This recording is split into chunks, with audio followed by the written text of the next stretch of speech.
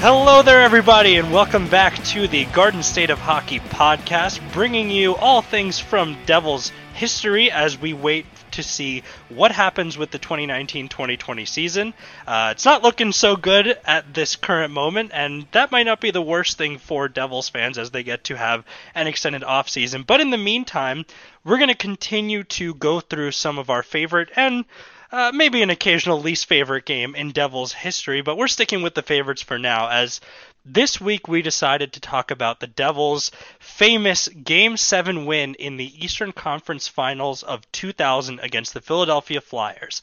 Now, I don't think a lot of you out there need the context necessarily, but my co-host John Fisher will gladly give you some context into how legendary that 1999-2000 season was. And the reason I say a lot of you might not need it is because they just celebrated their 20th anniversary this year, so there's a lot of content put out by the team talking about how successful this team was and really how special this collection of players was from, personality perspective and really from an offensive perspective. So, John, do you want to give us a rundown of what that season was like?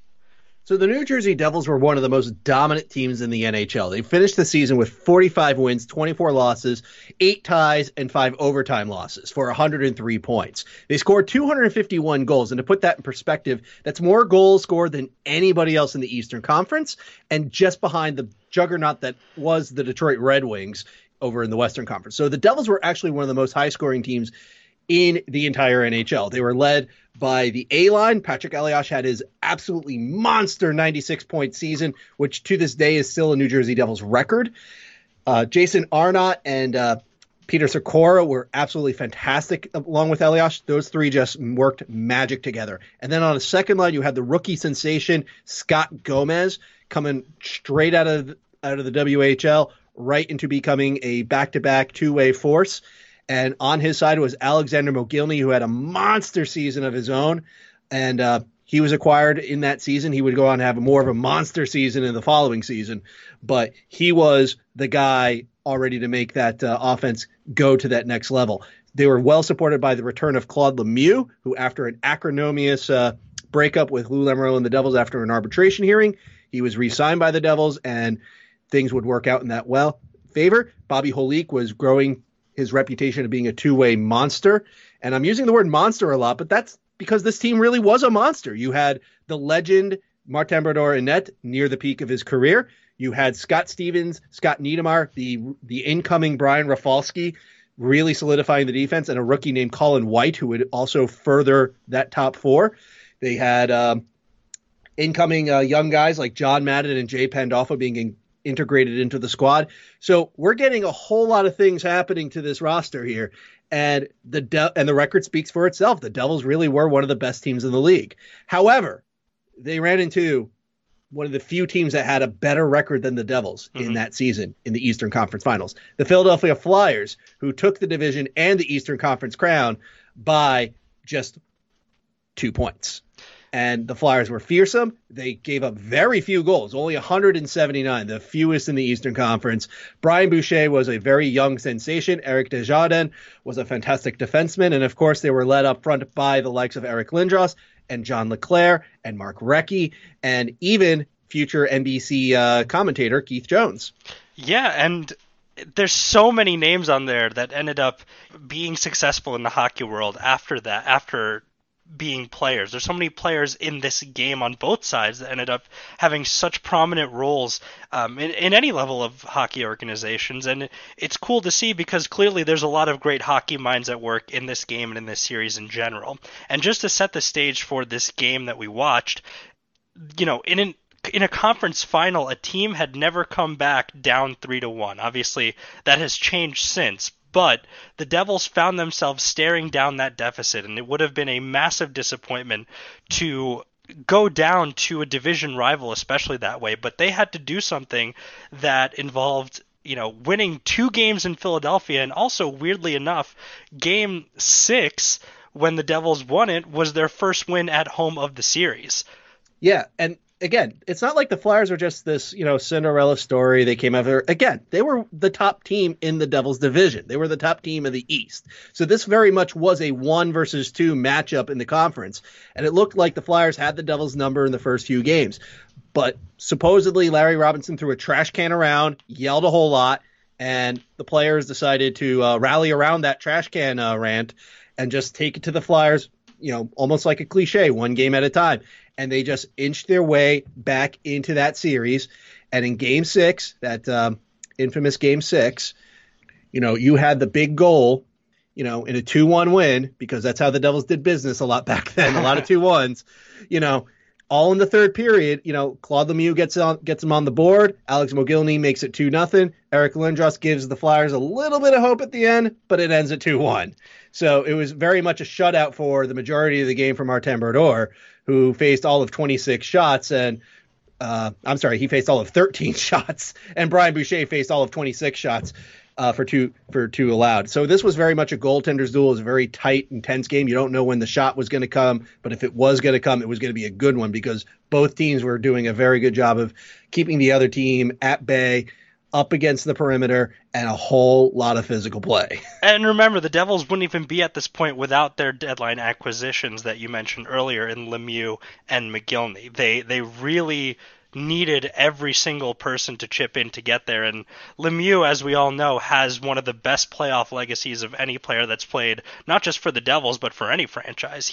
Everywhere he went, he found playoff success. So crucial to get him back, and crucial to set the stage for a deciding Game 7. And the broadcast that I watched of this was from NTV Sport, which is a Russian TV channel doing the translated broadcast from ESPN. So it still had all the ESPN music and graphics and some of the sideline reporting that was being done that game, but obviously they had their own spin on it. So I wanted to check it out as a matter of curiosity, just to see what they were talking about and what they chose to emphasize and who they chose to focus on. And really early on, there was something that I was reminded of that I don't think a lot of people necessarily knew about, but John Madden almost wasn't in this game. He actually ended up coming in and causing Sergei Nemchinov to be a healthy scratch for the Devils. Yeah, and that was a crucial move by Larry Robinson, since you did get to see Madden not just with the fourth liners of Randy McKay and Steve Kelly. There's a name that few Devils fans would recognize. I won't lie, I did not know he was on the team. But Madden had his minutes rewarded with penalty kill shifts, and as the game went on, he did get bumped up a line. So he eventually did play a solid 13 minutes. It would be a harbinger of something to come through the rest of Madden's time as a New Jersey Devil, of being that bottom six, middle six center who can kill a lot of penalties, take a lot of tough shifts, tough zone starts, and come out ahead. He'll do a lot of the dirty work. So guys like the A-line or Mogilny and Gomez, they don't have to take on the tough stuff. They can go on and take care of the quote-unquote more favorable stuff. Mm-hmm. So the puck drops, and the broadcasters immediately start talking about Sergei Brylin and how, of course they're going to talk about the Russian guy, but he's on the line with Scott Gomez and who was the Mogilny at that point. Mm-hmm. And it was interesting to see, because they had a very different interpretation than what you and I talked about before this official recording started, and that line did not have the greatest night. There was a lot of missed opportunities, missed chances, but they were framing it more as, wow, of all the lines on the Devils to get chances, they seem to have the most. And I think there's a combination of things where they did miss a lot of chances, but they also had some of the best ones to be able to miss on, if you get what I'm saying. I think there are a lot of weird puck bounces off of Mogilny especially, and some interesting decision making on their part. But we launch into the game, and the first 5 minutes are pretty much tilted in Philadelphia's favor. The puck is going down the ice towards Martin Brodeur, and he's standing strong. And really, just watching this game back, everything that Martin Brodeur did is something that I know that Devils fans didn't take for granted while he was playing, but just watching it back and seeing the ease with which he stick handles, his positioning, the poise that he had in net, it's just so impressive and refreshing to think back to, his peak that way. And really, I can't emphasize enough the stick handling. He really looked like when they were down a man, he was a fifth man. He could just dump the puck right out. He didn't even think twice about it. No one can get it from him, and he was just confident on it. Absolutely. I mean, you've heard for years and years and years, oh, he's like a third defenseman back there. This was a game where, yes, he really was. And it wasn't just with the stick handling and being able to execute on the plays. It was also the bravery involved. There were a couple times where you've got a flyer or two flyers forechecking. He's jumping out of the crease to retrieve a puck and then just knock it away into a safe place or knock it to a teammate that can make a good play. And he I don't think he made any mistakes with it either. Everything he came out, he succeeded at doing. And it was important because this game, Dan, had a combined 45 shots on net. And most of those were in the second period. This was definitely not a game if you loved shots on target or even lots of saves per se.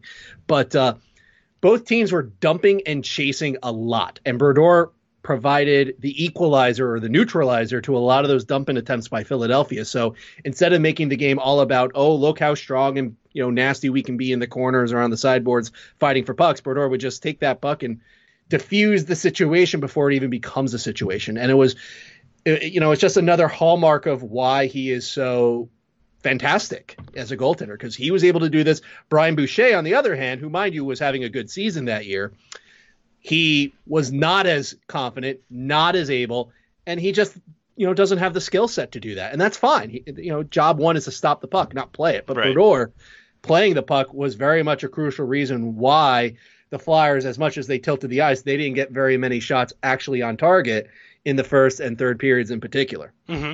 And there's a lot of mention of the limiting of shots, because in Game 6, the Devils had limited Philadelphia to just 13 total shots. That's right. Which was just as impressive of a way to bring the series back to Philly as you can think of, as earlier in that same playoff season, the Devils had a game against Toronto where they limited them. This was a playoff game to 6 shots. Yes. 6 total shots all game, and so much of it has to do with that stick handling ability of Brodeur's, where he kills so many dump and chase rushes that he's not just going to be someone that sits back in his net and waits for the play to come to him. He's going to go out there and confidently handle the puck. And he had to do his primary job a little bit in the first 5 minutes. And the Devils finally get their first shot off the stick of Alex Mogilny. And it looked like it might have been going wide even, but Boucher still had to make a save towards the short side. And after that, it was when the Devils got their first opportunity, their first look at sustained offense, as Keith Jones straight up punched Brian Rafalski in the face. Yeah, live on the broadcast, I rewound it a whole bunch of times because they didn't have the replays of the penalties on ESPN. They showed that later. And I thought, okay, that seemed kind of soft. It looks like he just kind of lunged at him. Later in the game, it was clear as day. He just socked him in the nose. Yeah. and this is a good time as any to bring this up, Dan. This is 2000. Granted, I was a teenager. You were younger than a teenager. You were, I guess, a preteen in that regard. But, so to me, it doesn't seem like that long ago. But unfortunately, it was, and that means I'm old. But more importantly than that is that it doesn't seem like we can consider this game to be like a modern era game. But in many ways, it's very different than what you would see today. Like, you would see that in a playoff game or in a high rivalry game. Okay, there'd be some more stuff being gone. But my goodness, a lot of this stuff could have happened in that 1980s game that we watched for last week's episode. Like straight up, yeah, here's a fist to the face. Yeah, I'm just going to hug you. Okay, I'm going to high stick you in the head. Oh, you're going to go down and bleed, but there's not going to be a penalty because the ref ain't going to call this in the third period because that's just how it is. And so the penalties that were called in this game were like 1,000% legit and 1,000% stupid because you had to do something really dumb and obvious to get a call in this game. Yeah, and so that's the surprising thing there, that they actually called something like that, given what we know about the context of the time, but also what we know about the fact that Game 6 had no penalties. That was an interesting wrinkle to it as well, and right away, they could see why these teams were attempting to be so disciplined, at least early on in the game, as the Devils capitalized with all 4 Flyers drifting to one side, leaving Patrick Elias completely exposed on the opposite side of the net for an easy tap-in. and that came from Arnott and Holik. So that's... Yep. Holik had a great keep on Desjardins' rim around. That's why all 4 Flyers were on that one side, because they were expecting either to compete for that puck or that Desjardins' rim around would clear and they could go forth and, push it out. But Holik kept it in, got it down to Arnott, who was wide open behind the goal line, and then he made a great pass to Elias in front. Nobody was going to stop Elias, and Brian Boucher definitely didn't. So it was a wonderful power play goal, and it was probably the last great-looking offensive opportunity we would see for a while in this game. Yeah, for sure. As the Devils took the lead, but still Philadelphia was very much pressing on and on and on. And I think that moment, or that whole trend, was when Scott Stevens decided, okay, I've got to change the narrative of this game a little bit. I've got to change the momentum and launch one of the one of the most controversial hits of his career in retrospect, but in the moment it wasn't penalized. It looks like like Lindros did have his head down, but it was. Wait, what? That one? Yeah, that one. I don't think it was. It was. It was totally down. No, the head was down. Oh, I thought you meant it was penalized. No, it wasn't penalized at all. But no, it wasn't penalized at all because it was a legal play. Yeah, so Lindros had his head down, and of course, knowing what we know about Eric Lindros, he had a history of concussions. He'd already missed a lot of time that season and had to speak with the coach and GM of the Flyers to even have a chance to play in that playoff season. And of course, the worst thought came to everyone, where is this the hit that ended his career? Is this the hit that really, shattered him as a player at 27 years old? And it was tough to watch for sure, but it's still a matter of momentum changing, where Stevens delivered that hit. He delivered it within the bounds, and really from that point on, that's when I think the crowd was really taken out of it and really shaken by what they saw. I have to disagree a bit about what happened here. Just to go back here, I know in the last episode I compared this to the Chuck Bednarnik hit, and I did a little history, and I found out the Chuck Bednarnik hit was actually more impactful in the sense that hit actually ended the game between the Giants and the Eagles back then, and it forced a fumble, and it also knocked out Frank Gifford for literally over a year in football. And this was the 1950s. If you were playing football back then, you were a tough customer. So to be knocked out for a full year means you got destroyed. But similar to that, it was a legal hit. Just straight up, blind. I don't want to say blindsided, but guy who was unaware just runs into a brick wall of muscle, and the brick wall wins. So that was, I guess, the comparison point. But here's the thing that strikes me watching back on it 20 years later, Dan. Like in games today, in today's day and age of hockey games in the NHL, and I imagine this is also true in like junior hockey and European hockey, we're at a point where you throw a hard hit at somebody, not an illegal hit, just a hard hit, just like a big, loud check. And all of a sudden, you got to answer for the bell. You got to respond to this. We're going to have a scrum. We're going to have a fight. We're going to, how dare you do that? And it's like, dude, I just threw an illegal hit. Like, what are you mad about? Here's the striking thing, Dan. Nobody went after Stevens in this game. Mm-hmm. Nobody. Like, you would have afraid of him. well, they did show on the broadcast, because again, this was the ESPN feed. They did show that Stevens lowered the boom on several other Flyers earlier in the series. On top of the fact he's Scott Stevens, this is kind of his thing. Notably, Damon Langkow in Game 2, taking him out with a concussion. But as we know, Langkow eventually came back to play in this game as well. Yeah, and he played a lot in this game, too. He played over 21 minutes. Which just shows you what the protocol was like in those times. Well, yeah, but also players back then, you'd almost have to, like, cripple them to make sure they wouldn't play in a playoff game. It's not much less a Game 7 on your home rink for an opportunity to go play for the greatest trophy in sports. Mm-hmm.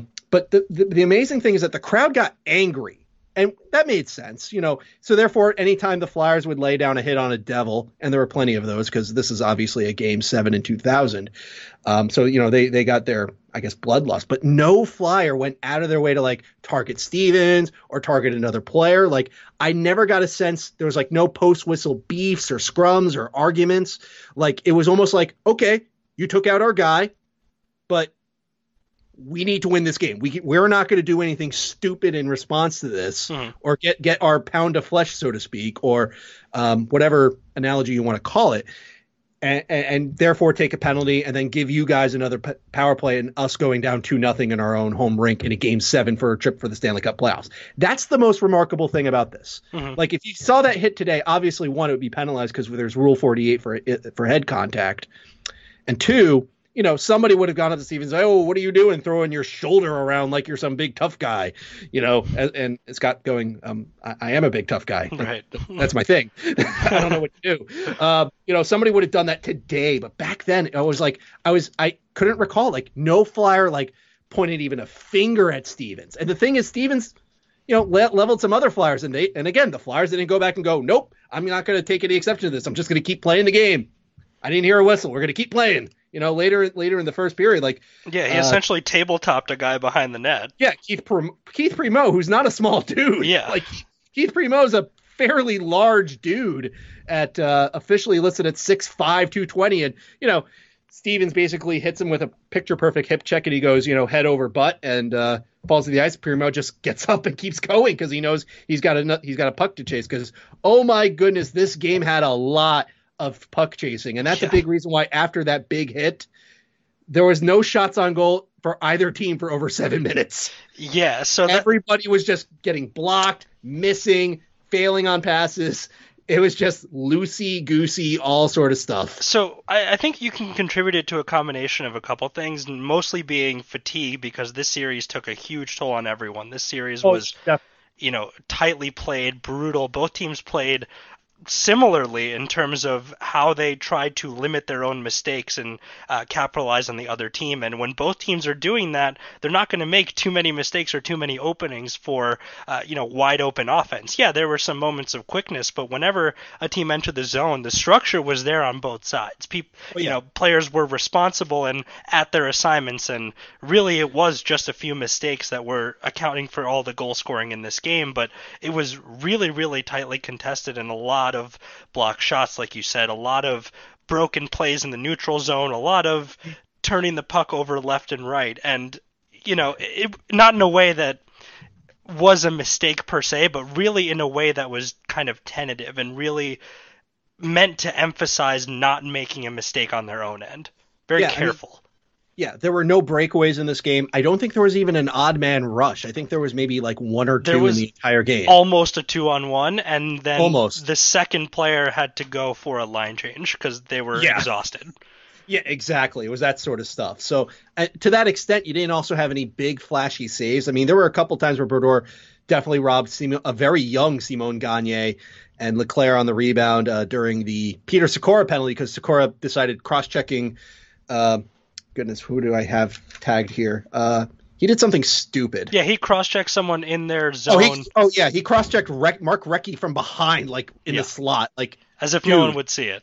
Yeah, and then later on you see Lemieux getting a high stick, even though Jordy Hull should have gotten called for hooking since that happened. But again, it was like John Madden wins a puck race. Dan McGillis decides to target him because he's Dan McGillis and takes a boarding penalty. Like the penalties in this game had to be really obvious and really dumb stuff where I'm sure both coaches are like, guys, not tonight. Yeah. This cannot happen tonight. But at the same time, I'm surprised Robinson and Ramsey never told his players to stop dumping and chasing because it wasn't working for the Devils. It was sad to see like even the A line dumping it in, like Patrick Elias skating it up and then getting to that red line and just slap shot it in. Like, dude, you're Patrick Elias. Just skate it in, man. Same for the Flyers. Yeah, they outshot the Devils by 9, but that's mostly in the second period where the dumping and chasing seemed to cease a little bit. I'm saying there's a connection between that, Dan, but for whatever reason, the coaches didn't figure it out. Yeah, and it was, it's something that as much as Elias was the hero of this game, I think McGillis was the GOAT. I think McGillis was responsible for most of the issues the Flyers had in terms of, allowing goals, in terms of just really taking the momentum away from them. And that hit on Madden could have been so much worse if Madden didn't pick his head up at the last second and narrowly duck out of the way. Oh, absolutely. And here's the thing, Dan. Dan McGillis played 24 minutes and 8 seconds in this game. Wow. Only Desjardins played more than him. Mm-hmm. So it almost begs the question, like, this is a team that led the division, led the Eastern Conference. Dan McGillis was your number 2. I guess he just had a really bad night. But, oh, man, this was not good. If that connects the way he intended, I think that's a major in any era of the game. Oh, yeah, definitely. If there was blood, that would be a major. That's the rule of thumb on a legal penalty. Happened to Colin White in a regular season game. Happened to Steve Bernier in Game 6 of the 2012 Stanley Cup Finals. You draw blood on a bad hit, that's 5. It is what it is. But amazingly, there were no 5s. And despite all the obstruction that was happening from both sides, the rest were only focused on the really obvious stuff. And eventually got to a point where they just stopped calling anything. They just figured, you guys go out there and figure it out. For sure. And, it took a while to, the first period, as we mentioned, had most of the penalties. And that after that boarding they basically traded penalties on and off. And there's a lot of 4-on-4 time, as during that boarding power play of the Devils had, Patrick Elias made a mistake, or Sikora made a mistake, and Patrick Elias ended up taking a high sticking penalty. Yeah, he clipped Manderville in the face. Yeah. And here's where we mention as well that the other matchup on the other side was Dallas versus Colorado, and we all know who won that one. But it's interesting to note how these teams were so, like all these teams, we're talking the Devils, Detroit, Colorado, Dallas, just so prominent and getting far in the playoffs over and over again that you knew it was going to be a great one no matter what happened. But it was something that I think the broadcasters on the Russian side were very much saying that they would want to see either New Jersey, Colorado, or Dallas, Philadelphia for intrigue reasons. Sucks for them because it didn't happen, but it ended up being interesting to see some of the players they were talking about and how many repeated trips they had this far into the playoffs. So that was just a nice reminder to see what was going on the other side and how Dallas managed to get to the Stanley Cup final themselves. But yeah, so in terms of the first period, it really was the Devils holding on to a 1-0 lead and Philadelphia having the bigger share of the chances, but not too many dangerous ones. No, and Stevens was definitely dominant in this game. As much as the game is about his big hit on Eric Lindros, he was just dominant out there. Like anytime he was out there, he made the right play. He was in the right position. He didn't hesitate to play the puck, and he knew when he needed to defer to Rafalski as necessary. He was just in command. So I understand Stevens' big reputation is about throwing the big, tough hits, but this was also a masterclass in how he played the game of defense. Unfortunately, he would make one mistake a little bit later in the second period, which we are getting to right now. So the second period starts pretty slowly. Again.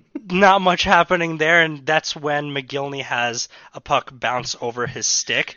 That was probably one of the best opportunities of the game for that line. Yeah, it was unfortunate because Arnott had a beautiful setup for that, but unfortunately, it is what it is. But hey, this period, this was the open period of all three periods. Yeah, as both teams, if I'm not mistaken, combined for As mentioned, there was 45 shots in this game, and I think 20 of them were in this period alone. The game, quote unquote, opened up, so to speak. Unfortunately, a penalty caused the downfall of the shutout. Yes, and this is another throwback, Dan. This was an obstruction holding call, and it was a very good call too because Colin White literally grabbed Mark Recchi's stick to prevent him from skating forward. So he literally obstructed him. No, I mean, it was fair. It was definitely fair. And I think they were playing with fire because Philadelphia at that point was already 0-for-3 on the power play. And granted that not all of those were full power plays. But, you're going to get burned if you keep taking penalties. And eventually they did when Scott Stevens pushed John Leclerc into Martin Brodeur. Rick Tocchet cleaned up a rebound, and all of a sudden it's 1-1. The crowd's back in it, and things get even more tense. Now, when I saw that live, my first thought was I saw Stevens knock Leclerc down into Brodeur. And then I saw Leclerc kind of lunge himself forward just a little bit more. Yeah. But I imagine that even if you ran it under today's rules, that probably wouldn't call goaltender interference because it would see Scott Stevens taking down Leclerc and then basically saying, it is what it is. But yeah, you're right. The crowd got jacked at this point, and they just went from getting excited over any hit that the Flyers threw to, yeah, we're going to win this game now. We're going to win this game. The Flyers are 10-0 when Leclerc gets a point, and he technically got an assist on that and also interfered with Brodeur. But, hey, they're jacked up. They're excited, and as they should be. It's Game 7 for the Stanley Cup Finals on their home rink. And I'm sure it played very differently on ESPN because the crowd was more into it, so the broadcasters are feeding off that energy. But once that Philadelphia tied it up, the Russian broadcasters pretty much decided that it was either going to be a mistake that leads to a goal, and that would be it for the scoring of this game, or that it was going to overtime. Everything from this point on was very monotone. I mean, even up to that point, the goal calls were pretty monotone too, and they had a sense, and I think it's something that, looking back at this game, there is a sense of, wow, this game really feels like it's going to be decided by at most one goal. Definitely, but there were mistakes all over the place in this game, especially in the third period too. Because to your point, this has been a long series. It's been a physical series. It's a rivalry series. Everybody's tense. The Flyers don't want to be the team that blows it. The Devils don't want to let this go away after coming so far. So, from a 10,000-foot view, you think, oh, man, this is going to be low shots. It's going to be very much defensive hockey. It's going to be well played. And in reality, no, it was just very sloppy. Like, both teams were dumping pucks away. They were, making one pass, two pass, and then they give it up to the other team or it gets blocked. And then they go forward and do the same thing. Like, a lot of the Devils' attempts at offense just died at the red line because they would either dump it in for a change, dump it in and fail the chase, or lose the puck straight up, especially the Holik line of Claude Lemieux, Bobby Holik, and I believe who was their initial winger? I want to say it wasn't Breland. It may have been it was Pandolfo. Pandolfo, yeah. Yeah, that's right. Here's another throwback. Pandolfo and who definitely got penalty killing time next to John Madden. So, that combo was starting to form. But yeah, that line was not getting it done because they were just losing pucks all over the place. And ironically, this is the open period of all the shots in this game. Yeah, and both teams' cycles were just not effective. No, they were credit to the defense, but also shame on the offensive players. They just failed to execute. And therefore, again, I don't know if there was the tension or it was just whatever. It was just like sloppy. I half expected this to be like a well played game where it's like everybody's just in great position. In reality, no. I think both teams made it easier for their defenses than necessary. By the way, so at some point late in the second period, I wrote a note saying that hooks effectively became legal and slashes to the arm also became legal. Right. As I think after the last 5 minutes of the second period, the referee crew just decided to say, it's prison rules. Unless you're bleeding, don't bother me. I'm only going to call icings and offsides and pucks out of play and goals. You guys figure it out over here. And those kinds of, clutches and grabs really only start to happen when both sides are exhausted. When both sides have no more energy to catch up to people using only their feet. They have to, use their arms, use their sticks to impede people. But if it was happening on both sides, if it was being called the same way, then fine. I think as long as that's the case and no one's getting seriously hurt, then so be it. It's the playoffs, and you're always going to see it called a little, maybe not today, but in that era certainly a little more loosely. Yeah, well, I mean, remember how earlier we saw Keith Jones, punch Rafalski in the face and he got a roughing call for that? Well, near the end of the second period, Colin White gets tripped by Jonesy, and then White, recovers and then just slugs him in the face, and he goes down like a sack of potatoes. Mm-hmm. And there's no call. Yep. I'm legitimately going, how is that not a penalty on White? Like, you literally called this a period ago. But, whatever. It's fine. But that second period, the Flyers definitely pushed the issue more. I think they fed off the goal that they scored and definitely pushing to score. Nobody had a consistent attack, but the Flyers had more of it. Holik line was not having a good time, but Brodeur was great. Stevens was great. I was surprised that the pairing of Ken Danico and Scott Niedermayer was as effective as it was. Because I wrote in my notes initially, no, Colin White's going to show up next to Niedermayer. That's just how it works. But no, Dano stayed with Niedermayer, and it worked out. Like, then again, this is 2000. This is in 2003 where Dano hasn't entirely lost all of his speed yet, so he was able to keep up. But, Niedermayer played a ton in this game. Dano was leading some breakouts even. Oh, yeah, definitely. Well, I mean, to be fair, his side of the ice was open for a reason. Right. I think the Flyers knew that Scott Niedermayer on the puck means you better double up on that side. I know, it was just still weird to see, though. It was still, like, bizarre to see him puck handling behind the net and, like, curling around people.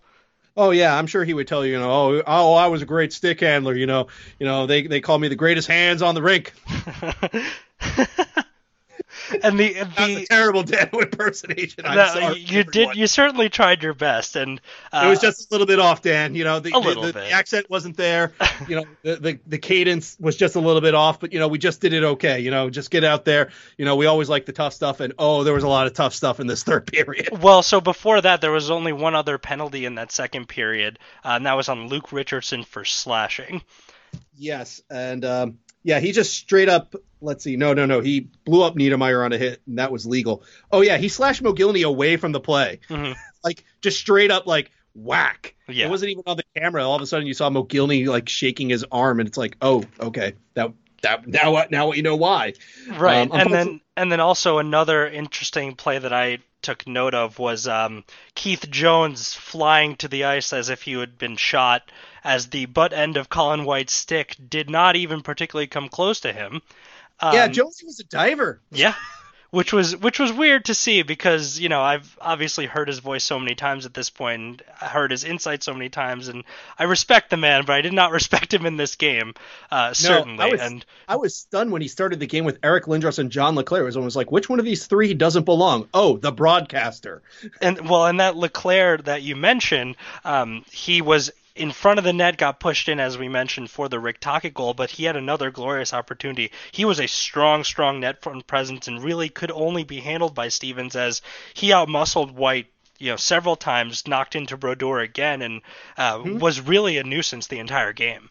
Oh, definitely. And as it should be, because, through that entire playoff series with, Eric Lindros being out injured, LeClair was one of their main men. He was one of their top dudes, so to speak. I mean, he finished his playoffs with 6 goals, 7 assists, and most importantly, 64 shots on net. Like, the guy, averaged a ton of shots per game, and, they were all like within 20 feet of the net. Yeah. But that was his game. That was what he was about. And, as you said, he was a super tough dude. And Colin White, he ain't a small dude either. Like, This was very much, big, tired, sweaty men, slapping meat, in front of the net. But he did look like a rookie in that game for sure. Oh, he did. Yeah, there was a reason why he was on the third pairing with Malakhov as opposed to chilling with Niedermayer, as we would see in future video games to come. Right. Well, as we go into the third period, this was not a fun period for Vladimir Malakhov, as I'll say, but Malakhov to the rest of you. Yep. And as he started off by taking a high stick from Damon Lankow. Not called. And then later on in the period, he would get a puck to the face. Yep. It was a rough night for number 7. I was impressed with how well he was confident on the puck. Like, I don't want to say he was like Niedermayer on the puck, but he was handling the puck pretty well. And honestly, between him and Colin White, I will take anybody but Colin White, leading a breakout. Pretty well, and pretty often, I'd say. Yeah, but he was definitely, he was a good asset to have on that third pairing. And, it allowed the other defenseman to get a couple shifts off. But unfortunately, because of the aforementioned puck to the face, he did miss, I think, a couple shifts, and therefore he only did play 14 minutes of this game. So in a way, I could forgive you if you forgot he was in this game. Yeah. But as a defenseman, that's perfectly fine. However, at this point, if you wanted to see Randy McKay and Steve Kelly, well, forget it. Their nights were basically done at this point. The bench was shortened. They noted the announcers, even though I don't know Russian, they clearly were not super happy about how John Madden's on the line. Sergei Brilin's not where he was. What's going on? Well, so basically they were confused as to... They weren't confused. They were saying, Brilin's been all right. He's been quick throughout the game, and now he's playing with... And then when they said the players' names, they're like, wait a minute. He definitely had a better chance to set up people for success with better scoring wingers. I don't think they were too upset. I think they were just kind of like realizing that, maybe he hasn't had so great a game after all. Well, given that they were so monotone, I'll take any type of emotion as anything. Fair. But, Yeah, I mean, Mogilny got mugged in this third period, no call. Mm-hmm. No one really had an edge. Like every team was basically dumping pucks in, taking a couple hits, losing the puck and then lose the puck in the neutral zone, rinse, repeat. You know, it made for a fast period, but at the end of this game, Dan, this period had a total of 8 shots on net. Yeah, this was somehow each. This was somehow more tentative and timid than the first period even. This was somewhere at the moment where I don't know if they both just mutually decided that maybe it's best to just avoid mistakes and see what happens in overtime, but that's what it certainly felt like. Yeah, and as you said, tons of broken plays. So, of course, you didn't know whether or not they were just too timid or they were just failing a lot. Mm-hmm. I mean, Craig Berube came the closest for the Flyers to having an opportunity. He had a killer pass set up to him, but he just whiffed. He just missed it entirely, thankfully. The A-line was the only line for New Jersey that had any general type of offense going. And that was important because 2/3 of that line would provide the difference maker that kind of came out of nowhere in this game. Yeah, so it looked like this game was so hell-bent on going to overtime it was ridiculous. And really both teams had already seemingly mutually agreed to that. And all of a sudden, completely out of nowhere, the A-line combines, and it's Mogilny who is still on. He stayed on. Yeah, he sent a shot towards the goal that Jason Arnott barely managed to get a swipe of the stick on. And Elias stick lifts McGillis in front of the net like the punk he is, and sends it right past Boucher, and Elias is jumping for joy. There's 2:32 left, and Philadelphia is stunned. Philadelphia is silenced, and now it's just about holding on. And, you know, honestly, it didn't seem all that difficult for the Devils to do so.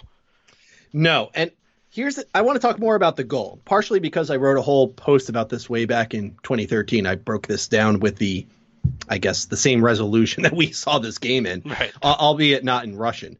But the key here was actually Scott Stevens again. And again, this is another example of how dominant he was in this game, not just in his own end, but he was able to get to the blue line effectively to keep whatever little offense that could happen alive.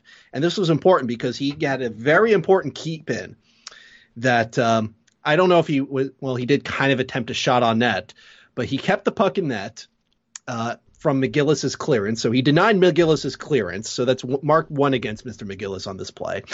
And then Stevens misses the shot wildly, but Mogilny wins a race against Luke Richardson to win that puck. He gets it over to Arnott, and Arnott gets he gets smashed by Primo. Like, Primo gets him pretty good here. And part of the reason why the shot goes astray is because it just barely got underneath Primo's skate. So again, you know, this what is an illegal hit because your feet are supposed to be on the ice, but thankfully he wasn't being legal here. And that's how, and most importantly, Elias got behind McGillis and had therefore inside position. So he could get that stick lift, see the puck right in front of him. McGillis, of course, when he got stick lift, threw his stick in the air like, you know, he just didn't care. And Elias had Boucher beat dead to rights, and it's 2-1. The Flyers players are stunned. Ramsey doesn't look like he knows what's happening. The Flyers fans are just like, oh no. Oh no. Yeah. Oh no. And because they know what was about to happen, the famous, the reviled trap was set. Yes. And at that point, it didn't just shell shock the crowd. It didn't just take them completely out of the game as an element to help the Flyers along. It completely shell shocked the team. They could not string anything together, and when they did have the puck in the Devil's zone, they were closed on immediately. They were just completely stunned for the remainder of the time in the game. There was not a single moment where it looked like they could even things up after Elias scored the goal. And that, in a way, like, they might as well have gone to overtime because the game effectively ended when Elias scored.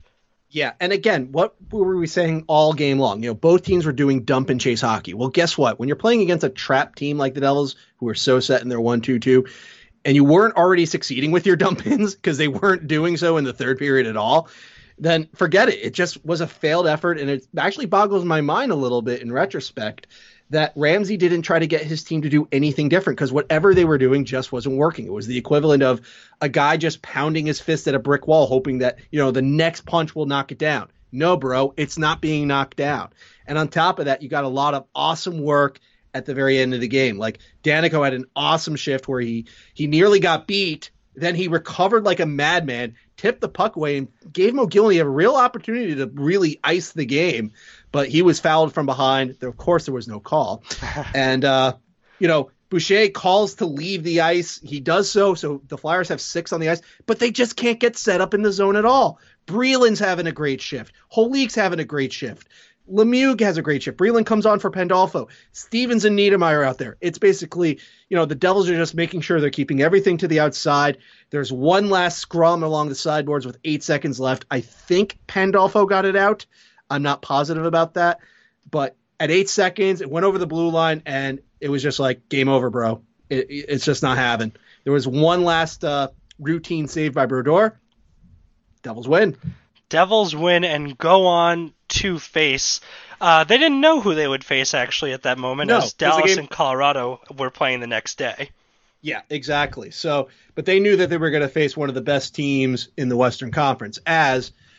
Yes, okay, St. Louis had the better record, but Colorado and Dallas were standouts. Obviously, Dallas is coming off the Stanley Cup win in 1999. Colorado's the up-and-comers, and of course they have Patrick Roy, la-di-da.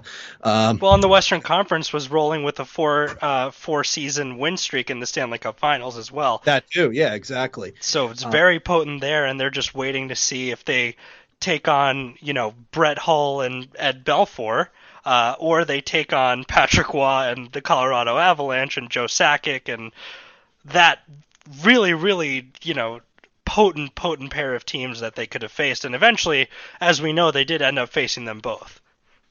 Yeah, and they went 1-for-1. So, they got at least one banner out of it. Right. But getting back to this game, Dan, as much as this game is remembered for Stevens' big hit, and even during the broadcast, they were showing like the hit and then showing a picture of, Elias scoring goal and saying emotion. And then they showed Rick Tocchet, I guess, cheering for no reason. And I guess that's all the ESPN people had at that moment, because there were a lot of really memorable moments from this game. Like, if you love dump and chase hockey, not leading to a whole lot of activity other than beef and a whole lot of hooking, grabbing, hugging, punching. Let's call it tension, though. Let's call it tension. You would expect a rivalry game to have a lot more energy than this one. I think the Devils-Pittsburgh game we watched had a lot more energy in it. It had a lot more openness and clearly a lot more offense. But it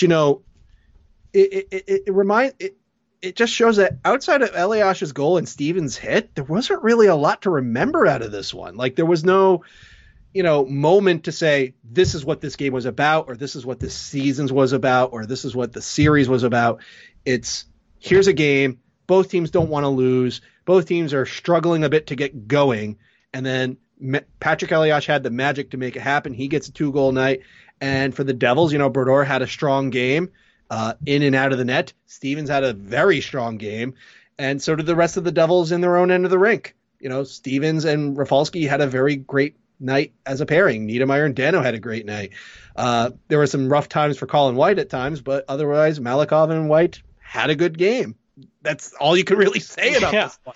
Well, this wasn't the blood feud, ender like you would see in a movie or a professional wrestling match or anything like that. The hit happened and then they played a game of hockey. Yeah, that's probably the best way to phrase it. And that'll bring us to the end of this game. And at this point, we've covered a game from the 2003 Cup run. We've covered a game from 2000. So it's only fitting that we move to the one that started it all, and that would be Game 1 in 1995 against the Detroit Red Wings, when the Devils announced their presence to the rest of the league. Now, as we all know, most of the league considered Detroit the heavy front runner in this series, and we all know how that ended. But this Game 1 win established that these players, Stevens, Niedermayer, all the guys that were there for Brodeur, Danico, all the guys that were there for the 3 Cups, they were not guys to be trifled with. This 95 Devils team was the one that really brought them prominence and kept hockey in the state of New Jersey, essentially. So, well, there's business dealings and such, but I think it was a big reason. Actually, well, I don't know how much you want to keep this on the broadcast, but I actually found a New York Times article. I'll have to dig it out, saying that the threat to leave New Jersey wasn't as real as it felt. Oh, sure. But like, I think, it was John McMullen trying to, negotiate with the NJSEA at the time. Oh, sure. But it's easier to make a case for them staying in the public eye if they just won the Stanley Cup as well. True. And there was definitely a lot of fan support in that sense. There were plenty of signs of, keep us in New Jersey, how dare you, make us leave. I do remember that when the series did go to New Jersey for Game 3 after the Devils scored, there were all sorts of different things thrown out onto the ice, mocking Detroit's history of throwing octopus on the ice. There was definitely a big foam purple octopus with a pitchfork in it thrown on the ice, which is really impressive. It looked like it was a homemade octopus too. Very nice job back in 1995. But seriously, this was a team that featured a younger Bobby Holik, a 24-year-old Bill Garrett, a 21-year-old Brian Ralston, and Scott Niedermayer and Sergei Bareillan. This was Brodor's second professional season in the NHL, or a full season in the NHL. And you had a lot of other guys that those 90s fans remember kind of fondly, like you had the Crash line with McKay, Peluso, and Holik. You had Alexander Semak on the roster for a second. I don't think he made it to the playoffs, unfortunately. But you did have Stéphane Richer and Claude Lemieux, the guys from Montreal that Lou had to have because you get guys from Montreal. You had a 30-year-old Ken Danico and a 30-year-old Tommy Abeline. And, of course, you had Neil Broughton, one of the greatest trade line deadline pickups ever. Yeah, so one of the things I've noticed most about watching these games is, obviously I remember parts of 2000 and a lot of 2003, but comparing it to what I've seen from the team these last couple of seasons, it's just weird to me to think that such unbelievably high caliber players were Devils for such a long time. And really it's nice to look back and see players of that skill level, of that talent level, wear the Devils uniform, and hopefully we get back to that kind of era again very, very soon. But yeah, that's the game we'll be covering next time, the 1995 Game 1 Stanley Cup final game, and that'll be an interesting one. I think it'll be something that a lot of people really don't remember just how good that team was, and a lot of people in that moment did not realize just how good that team was until they ended up sweeping the Wings. So on a final note, I just wanted to, I'm not sure if this will stay in or not, but Skype tells me it's your birthday, John, so I wanted to wish you a happy birthday if that's real. It is indeed my birthday. I am 37 years old. And I definitely feel that right now on the site because we're doing prospect profiles throughout the week since there's no hockey. And, of course, all the junior leagues and the college leagues and the European leagues, they're done. So, the prospects can't, improve or worsen their projections. And, yep, I am writing about Jeff Sanderson's kid. And Brian Ralston's kid is in this draft, too. Oh, John Madden's kid just signed a deal with the LA Kings. Yeah, John Madden's kid is going to be an NHL player. I'm getting old, Dan, and I don't like it. It's frightening and scary. Don't get old, Dan. I don't recommend it. I'll do what I can. But in any case, happy birthday, John. Thanks for continuing to do this with me and with all of us, and continuing to bring content to the good people who read all about the jersey. That's been our time for this week. Do you have any last words you'd like to say for this week? Yes, I'd like to thank everybody who continues to listen to us throughout these difficult times. And please continue to tell your friends, tell your coworkers, even tell your enemies. Maybe they like to listen to us. And continue to read all about the jersey because, truth be told, you are all the people that matter. All right, awesome. And like John said, thank you again for joining us. Thank you for listening. Thank you for spreading the word. Lots of thanks to go around, and let's keep spreading positivity. We need each other now more than ever, and that goes for any walk of life. And, keep a level head, maintain, and just know that one day we'll be out of whatever period of time we're in now in terms of our lifestyle's changing so much. We will establish a sense of normalcy, and we'll be back to watching hockey before you all know it. Let's just be here for each other and continue to spread joy and positivity and optimism as this goes on. So, like I said, that's been our time for this episode of the Garden State of Hockey, and we'll see you guys next week.